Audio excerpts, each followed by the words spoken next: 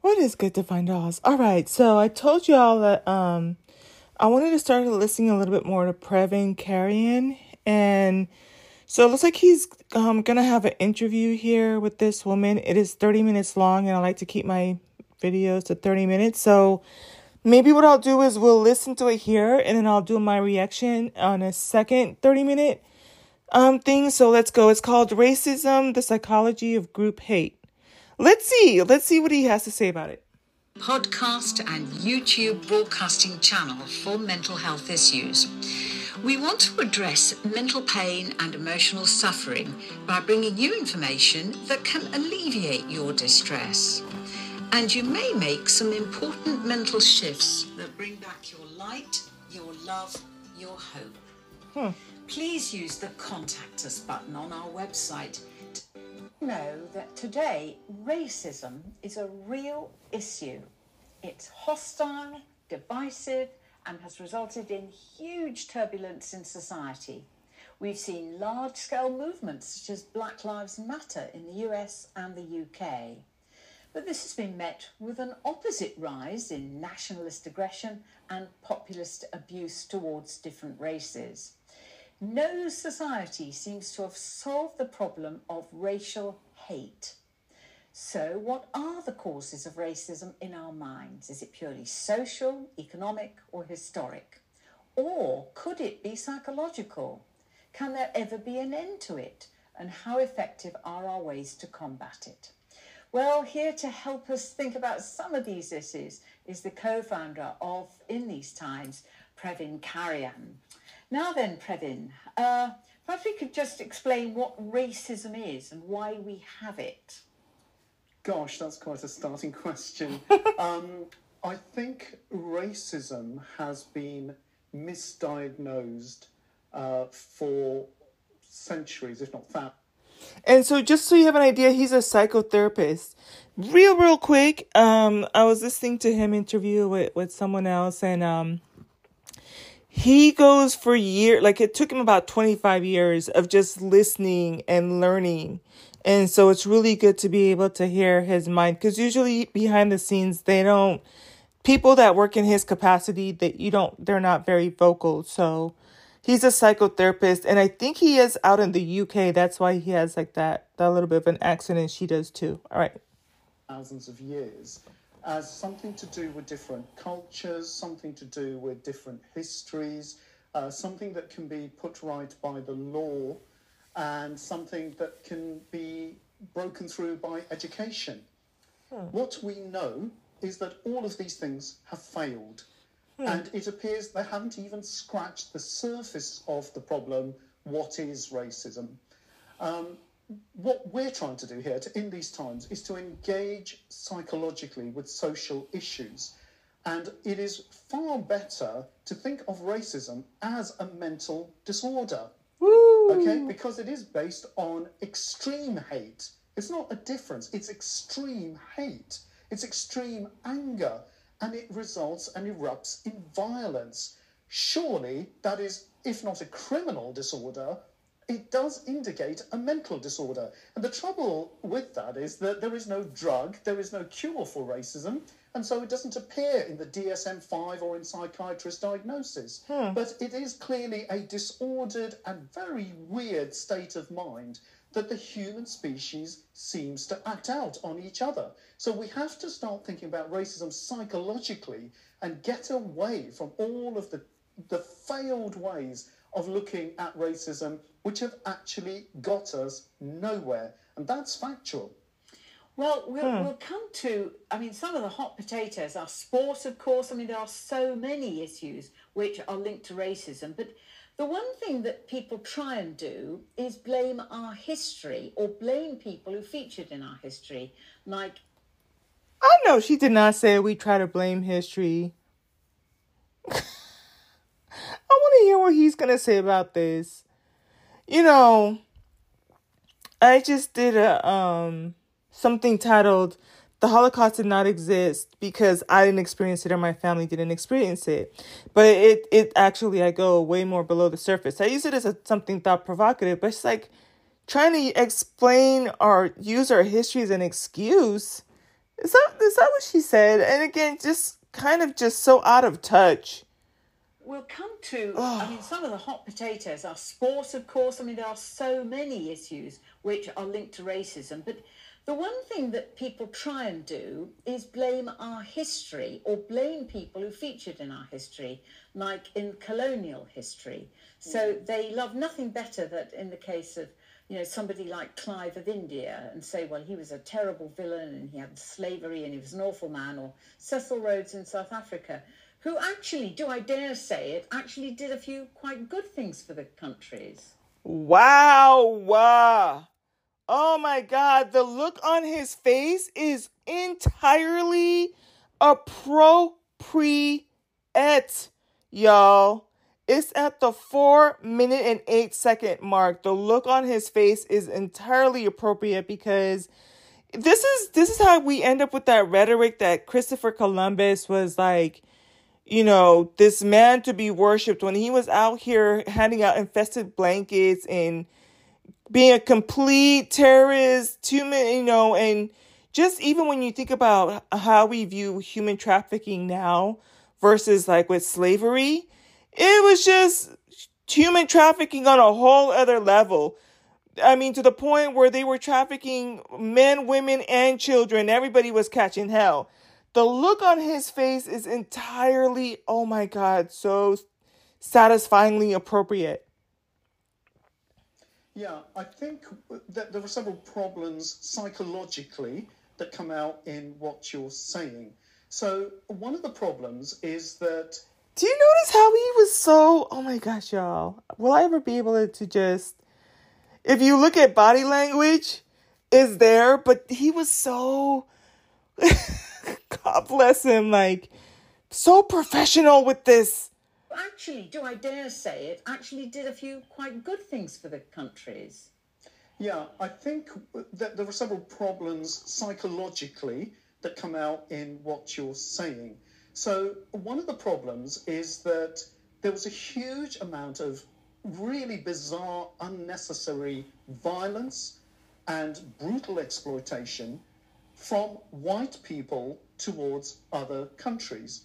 And that is a historical fact which has got turned into an issue of racism. Right, because it was a historical fact. And she's trying to make it seem like, we try to blame certain people or parts of history. No, it's historical. And again, this is why, when I talked about earlier, when I was listening to the debate, this woman doesn't have anything in her lineage that would let her deal with what it meant to have her mom or her grandma or great-grandmother, anybody in her lineage trafficked or R-word or enslaved or have the family disconnected and broken apart. You know what I'm saying? So that's an example of invalidating what actually happened. And it makes her seem so, one of the words I thought I wanted to use for the last podcast was like, there's a difference between myopic and, what's the other? But myopic is like where you're so narrow-minded, if I'm not mistaken. I don't want to spend too much. I know there's a difference in myopic and, let me just type it in real quick. Myopic.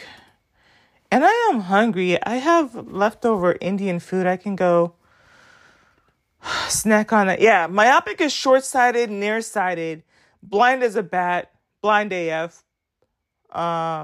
lacking imagination, foresight, or intellectual insight. I would say she is myopic in the sense that she lacks intellectual insight on it. So let's keep going. Let's see what else he has to say here. And what happens with racism is that it gets stuck in this colonial history. So the term for that is colonial, and anything to do with a colonial history is now vilified and attacked as racist or racism.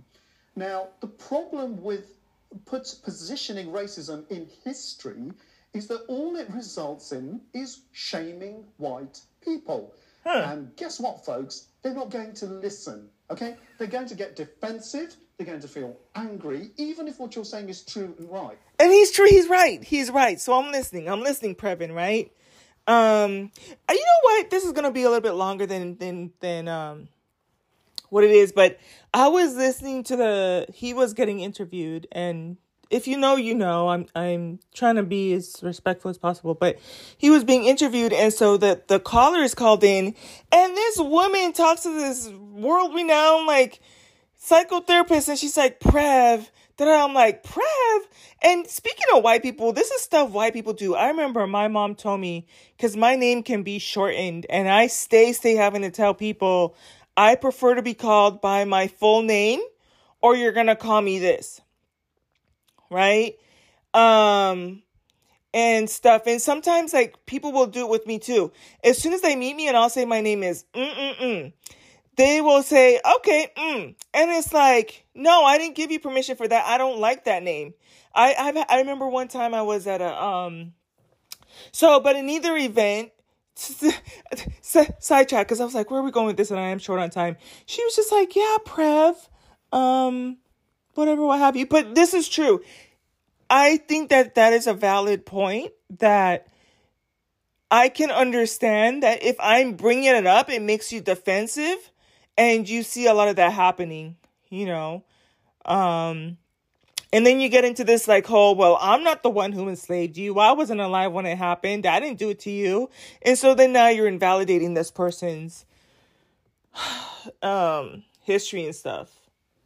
They are not going to hear the issue of race. So you cannot tackle race through history, because all you end up with is white shaming, and white shaming is going to produce the opposite reaction. And that's what we've seen in all of this nationalist and populist aggression and all that mobilization of hate and anger towards other minorities. What we've seen is that it doesn't work to go on about histories. You are actually generating, psychologically, you will guaranteed generate the opposite effect of nationalist fascism. Yes, well, people feel a lot better if they go and pull down a statue, you know. It does wonders for their hate. Well, it may do wonders for their hate. Okay, wait. I feel like she's being intentionally dense or obtuse. At this point, she's like, it makes people feel better if they pull down a statue. Ma'am, this was recorded a year ago. I'm not too fond of her, but let's push through, y'all. Let's keep going. The issue of racism is stuck somewhere really complex. And that is the fact that all races hate each other. Okay, so you have, even within, for example, the black communities, where different groups of black people can hate other black people. Oh, yeah, tribal. Exactly that. You have racism within white-skinned people. Yes. Did she say Bible? This woman is a whole entire freaking troll, y'all. She's a troll. Oh, my God. People can hate other black people. Oh, yeah, tribal. Exactly that. You have... I think she said viable. Racism within white-skinned people. Yes. Okay, you can have... Bosnian Serbs, yep. Exactly that. We've seen it in Europe. Yep. We've seen it in this country with a hatred of Irish people that we had to kind of get over. Then it became the Pakistanis and the Indians who were being imported to solve the labour shortage in the 60s. And then it amazingly became the Poles and the EU. So you can clearly see from this, it's not really about skin colour. Racism can't be located there. You're failing entirely to understand the problem if all you go on about are statues and what's happened in history. Oh, he is coming for her edges, y'all. He is, oh my gosh. He's good. I'm stunned. But I feel like, so he brings a good point, because I think, you know, this is so important for me, because I know I talk a lot about like what happens in the black community, but I'm ready to kind of expand and become more cultured. And so you see that same phenomena in other cultures where, as he was talking about it, it made so much sense, because like even when you look at like in the Indian culture, they have a caste system. I know like in the Asian culture, they have certain ways of identifying each other too. And definitely in the black community, we have that. In the white community, you do have classism, where it's kind of like, what was I watching the other day? And when I tell you these people did not want to have anything to do with the redneck, like hilly-billy type of a thing, yeah, this is so freaking deep, y'all. Let's keep going. So hate away by all means if that's what you need to do. But it's not coming close to the problem of racism, which is psychological. Well, I wonder what you do with this endless stream of black African Americans in the US who've been killed by police. Often they've got off on appeal.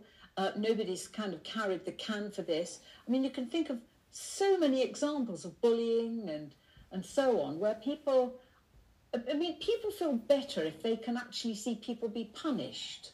Yeah, so we can now move somewhere towards the psychology of racism. And certainly my way of looking at it is based on Sigmund Freud's amazing work called Totem and Taboo. And there goes Bruno. If y'all know my last podcast, he's going to keep us up all night, y'all. Bruno!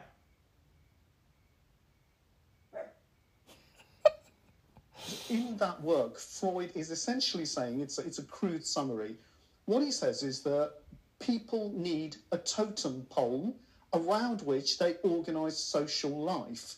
They need some kind of sense that they belong to a group.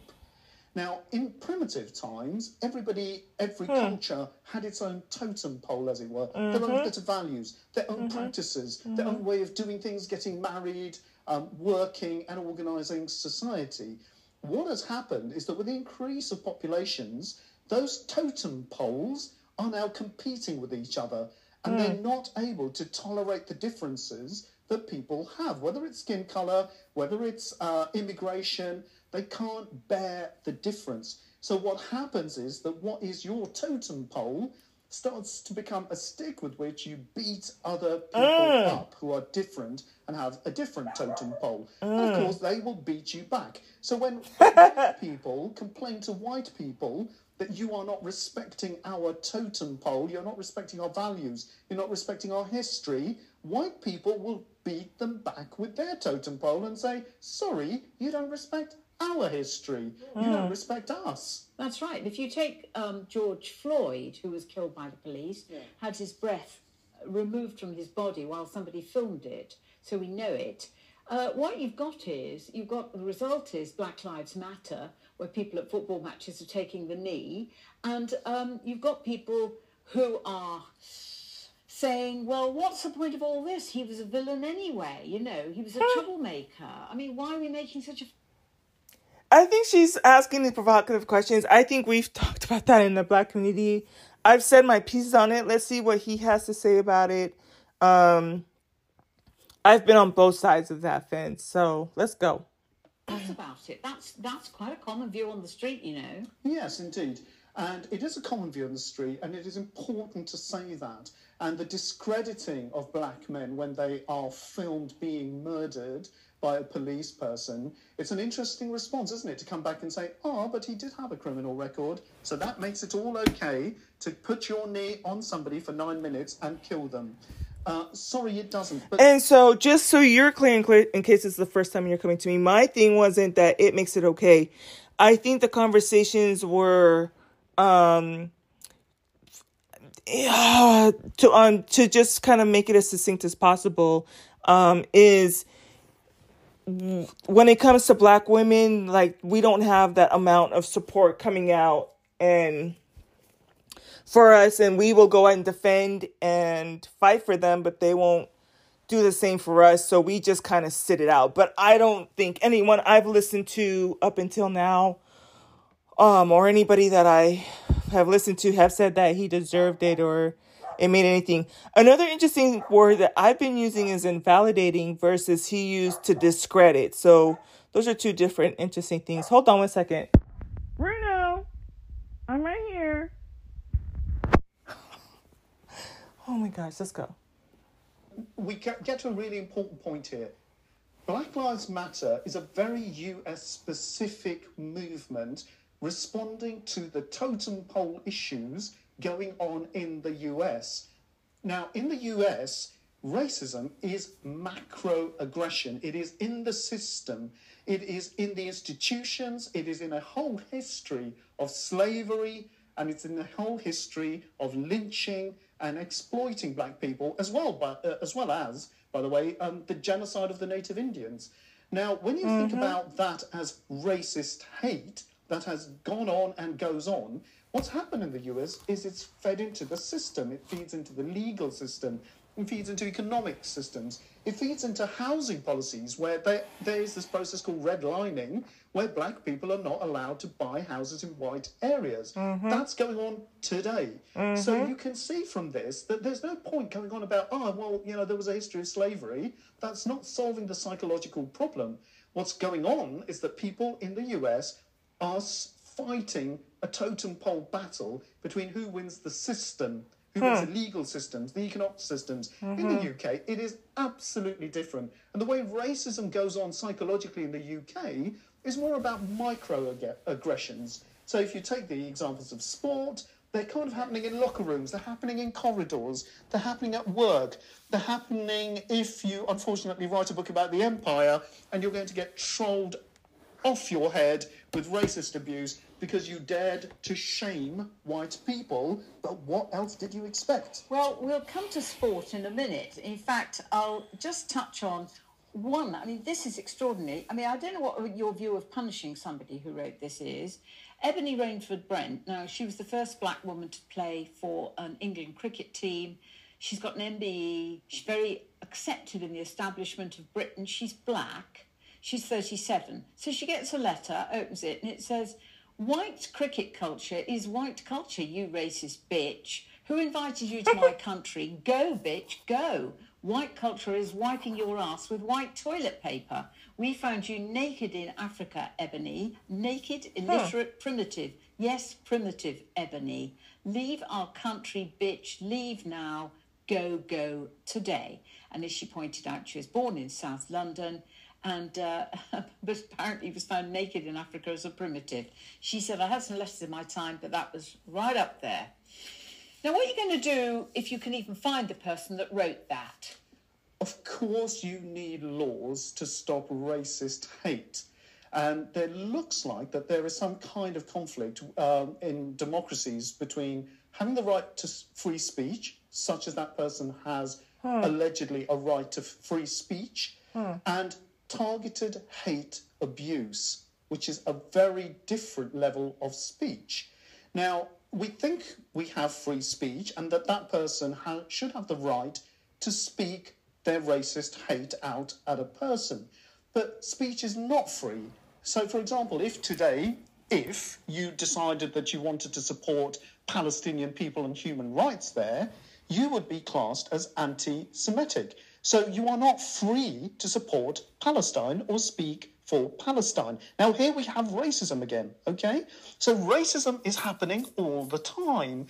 And every culture is racist. Every person is racist. You and I, sitting across this table, are racist. So the person that wrote that to Ebony, you say it's got a psychological root. So what psychological illness has that person got? That is the backlash. That is the white backlash towards all of this Black Lives Matter movement, which actually doesn't hugely apply in the UK. By all means, express solidarity with the movement, and that's fantastic. But the history of racism in this country has a different complexion, if I can use that word. And the way that it has come over and swept over the UK, almost as a fad, has created the white backlash. But guess what? It's created the white backlash in the US. So trying to say to these people, don't post your tweet, don't send hate mail, of course that should be stopped. But you can make laws against that, and you can say hate speech targeted at different ethnicities, white or black, should not be allowed. And that's, John Stuart Mill wrote a book on liberty, and he's a great libertarian. But one of the things he says is, the two fundamentals of liberty: you are not allowed to incite people to hatred. There is a limit to free speech. And, of course, the other one is the destruction of property or people. Now, we fundamentally need that in democracies. Free speech does not mean that kind of abuse. So when you have targeted abuse, make a law, but you have not solved the problem. Do you honestly think that if you punish that person with 3 years in jail or £50,000 fine, Do you think you will come close to changing their racist mind and No, their racist because they'll opinions? meet a load of other people in jail who think the same. So it's a psychological problem, and you can't address it through the law. You have to contain it through the law, but racism is a psychological problem, and all races are hating each other. You know, we talked about multicultural integration. Nobody has talked about multicultural hate, because that is the fact of society. And how can you solve a problem if you don't understand it? How can you come up with right answers when you haven't even got the right place of thinking, goodness me, we all hate each other? Hate a bit. I mean, if you're somebody called Michael Vaughan, you'd think hate was a bit over the top, which I think I'd agree with, really. So the situation is in sport in the UK, you have Azim Rafiq, a British Asian cricket player, who took exception to some, well, what would be described as joshing about him, and it goes on everywhere. But anyway, he took it so seriously, he took it to the Commons, the Department of Culture, Media and Sport. He didn't like comments like, "You lot sit over there by the toilets," which were allegedly made. Now, Michael Vaughan, I suggest, didn't do, if that remark was made, he denies it. He says he didn't say any of these things. And thankfully, he's actually been given some chance to work again, which I think is right, personally, and a lot of other people would. Because surely he's had chance to think it over as whether he's actually got, you know, if he did say anything and if he regrets it. But hate is a terribly strong word, and you can't apply it to someone who just has a go at somebody on a cricket pitch. Of course, this raises a fantastic issue around what is banter and what is hate speech. So if you take, for example, banter and joking about a Christmas party during a time of COVID, where apparently there was a party at number 10 Downing Street during a time when other people were not allowed to see people, their close loved ones dying in hospital. People were in lockdown. They couldn't see their families. And yet here were some people not just having a party at number 10, but they were joking about it. Now, isn't that a little bit of joshing? No, it's not. It's not funny, because there were people dying. And that's when banter suddenly becomes highly offensive and abuse, and it's resulted, you know, in a huge amount of turmoil and the loss of jobs within number 10. Now let's transplant that to racism. What's so funny about being told, "You lot sit over there by the toilets"? Allegedly. Allegedly. Whoever said that, okay, it's not funny. Now, if somebody said that to white people, "You lot go over there and sit by the toilets," do you honestly think that white people would simply sit there and say, "Oh, that's really funny, you're just joshing"? You would feel offended. So here we come down to racist hate, that different groups all think that the other one is racist. And actually, they're all racist. Now, the other point about the Rafiq situation was that he didn't care whether Michael Vaughan worked or got a job, was blocked by the BBC or not. He was not interested in Vaughan's reputation. He only wanted one thing. "Mate, I'm sorry. I am sorry I affected your mental health. I didn't know that my years and years of abuse, along with all the rest of us, okay, which has been documented because they are now being sacked, was neglected by the Yorkshire Cricket Board, and so on." So all he wanted was an apology. Now, interestingly, of course, Rafiq Azim was then found to have made a comment about Jews. Indeed, I was just going to come to that. You can't, it's double standards. No, it isn't, because what he did is exactly what Michael Vaughan did not do and what white people don't do. He went up and apologised, but then talked to the Jewish community. He visited a synagogue. He let himself be interviewed by a right-wing magazine, The Spectator, by an editor of the Jewish Chronicle. He was then not quite vilified for his apology, but it was highly problematic because apparently he was playing perfect cricket while he apologised. And that piece ended up with, well, I don't know if he's apologising. You make up your own mind, because it could be possible that as a Jewish person, you are racist against Pakistani Muslims. And that's where we have to ask ourselves, is it possible for Jews to hate other races? Is it possible for Pakistanis to hate white people for what they keep doing in these microaggressions? So we got to come out of this idea that it was just Michael Vaughan. It's just a white problem. It's not a white problem. Mixed marriages, for example, are incredibly contentious within communities. And couples who do that have to go through a huge amount of explaining to both sides of the family why you married somebody with a different colour skin, why you marry someone with a different culture. So we are all still in a state of multicultural racism. We are all racist. And if you don't understand that as a psychological problem, if you don't understand there's something mentally disordered about this that is to do with group psychology and group hate, you'll get nowhere. Well, I think that the people that shriek at Marcus Rashford for not scoring a goal, I mean, this is a man, Marcus Rashford, who put himself out to make sure there's some really poor kids at half-term got fed so that they did have meals at school. Otherwise, they might not have been. I mean, he's done a hell of a lot for people. And yet, when he doesn't score a goal, some people on the terraces decide they're going to have a real go. All right, I'm falling asleep a little bit, so there's 10 more minutes left on the video. I'll probably do my commentary on another podcast. Let's go. Why? Yeah, it wasn't a real go. It was racist abuse, as it has been for Raheem Sterling, Saka, and back in the day, John Barnes, who was a football player for Liverpool, had bananas thrown at him. This is not banter. This is not just joking. It's not understandable anger from the fans. Okay, it is targeting the colour of somebody else's skin, thinking that they are different to me. And actually they're not. They're actually on your side. They're playing for England. Now, this is the psychological point, isn't it? That it doesn't matter if you're playing for England. It doesn't matter if you're as white people. It doesn't matter if you're successful. What matters is the colour of your skin, which must mean you have a different totem pole to us. So we're dealing with group psychology. We're dealing with group hate. And if you don't get that, you won't get anywhere with racism. All right, so being the psychotherapist, you will tell us, I hope you're going to tell us, that all this comes from how we're brought up.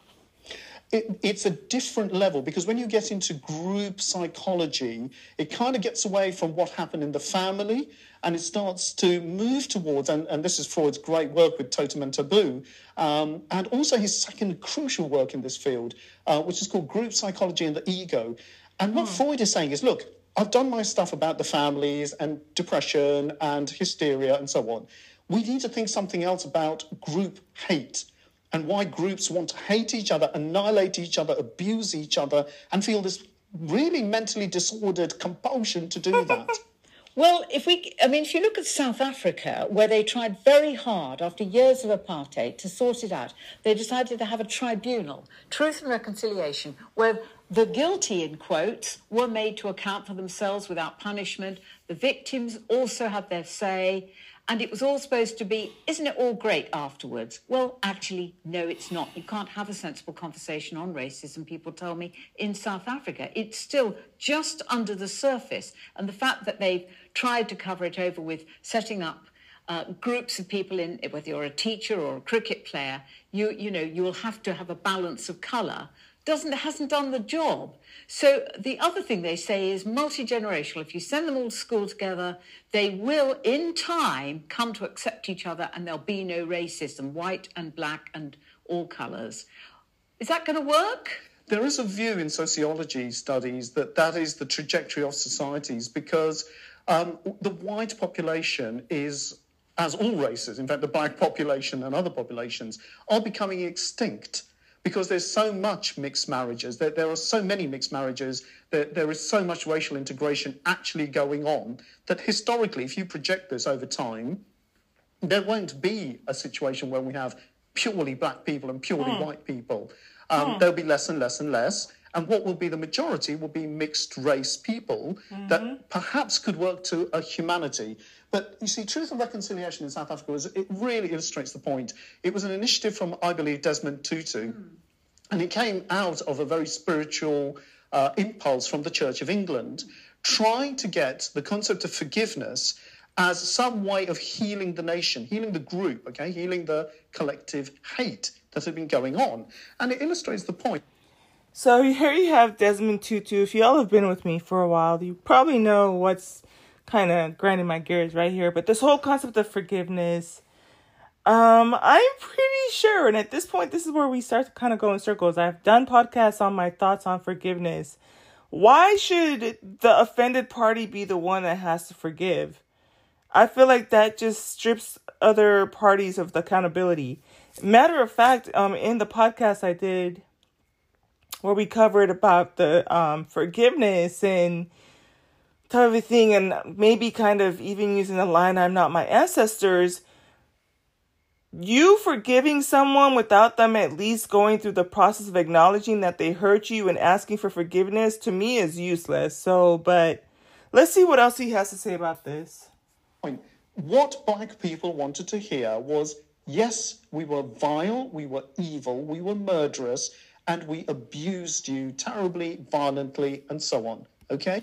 Right. And see, and so then he's addressing it there too, because remember I said, to me, I think that these are newer conversations, because maybe our ancestors would have been like, I forgive you because that's the nice thing to do. I'm not saying that I am not capable of forgiving. I'm just saying, like, I'm not going to freely, willy just give it to you. You have to acknowledge that you did it, and you have to apologize, you know. We are white, and we did that to you, and we are sorry. Something apparently that Michael Vaughan found incredibly hard to do and still keeps saying, I didn't say anything.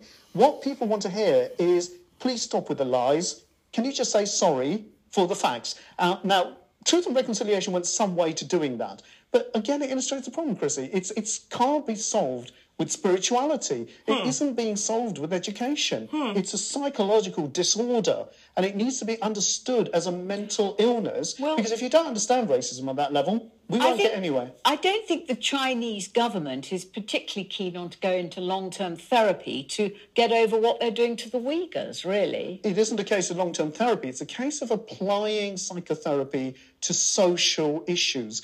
And that's something which certainly people like Andrew Samuels has been very politically active about. And to a high degree, people like Susie Orbach, both of whom we've interviewed, have understood that you can't just keep psychotherapy for individuals. They saw this huge potential that actually society and social conflicts can be understood in psychotherapeutic terms. So if you get a situation where people start working with sociologists, with political scientists, but bringing in the psychological dimension, which none of them want to face. They keep banging on about history. They keep banging on about the law needs to change. They keep banging on about critical race theory and education. And all it generates is more and more hatred, more and more division, and more shaming on all sides. Now, we have to find a different way of analysing the problem, because our answers have failed. And what's the gap is clearly psychology. And by that, I mean specifically psychotherapeutic process. And Freud has outlined it. Carl Jung has got tons of work on the collective archetypes. But it only works if people accept they've got a problem. And I suspect that a great many people are going to watch this, who we're going to meet over the next year or whatever. If you actually ask them, do you feel a lot of hate to an opposite race, or another race, they'd say, what are you talking about? They'd never have thought about it. Yes, and that there is a process where we all want to be white. We all want to be successful. The black man wants to be white was one of the founding principles of Frantz Fanon, who's a colonial critic. And black people can be more white than white people. Black people can be more successfully white than white people. I totally agree with it. We will have to do a separate podcast on this and talk about it. Yeah, it was like black people can be more white than white people. And some people don't like when some people, and I pick up what he's putting down, because some people it depends on the perception. And I think because I've heard some people say, well, if some guy you're talking to says, I'm more black than you because I listen to rap music, it could be a red flag, right? But I think based on what he's talking about is kind of like our behaviors that transcend just like what we listen to, but our ways of thinking and our patterns. matter of fact, it's, you could just even talk, because he's talking about how men want to be white, black men want to be white men, and we talk about how black men sometimes become they're the new white supremacists in terms of how they treat their own community and even the black women within the community. So I had to laugh at that. Even though I'm falling asleep, I am actively listening. So y'all let me know what you think. I don't think he's saying it to be offensive, but I could see where in other contexts some people use it in offensive terms or whatever, what have you. But let's go back a little bit. Okay, here we go. Black people can be more successfully white than white people. And that's highly aggravating, okay? Jewish people can be more successful than white Europeans. And this generates a lot of hate. Now, it isn't a case of saying, let's all rush everyone into therapy. What's needed is that social policy has to be defined and based on informed psychotherapeutic concepts. How is that going to happen? It has to start with psychotherapists finally getting out of their one-to-one, sitting in a chair setting, and applying their immense skills, their fabulous trainings, and starting to think about social and political issues and actually having a voice. Because at the moment, all you're hearing is one side hates the other.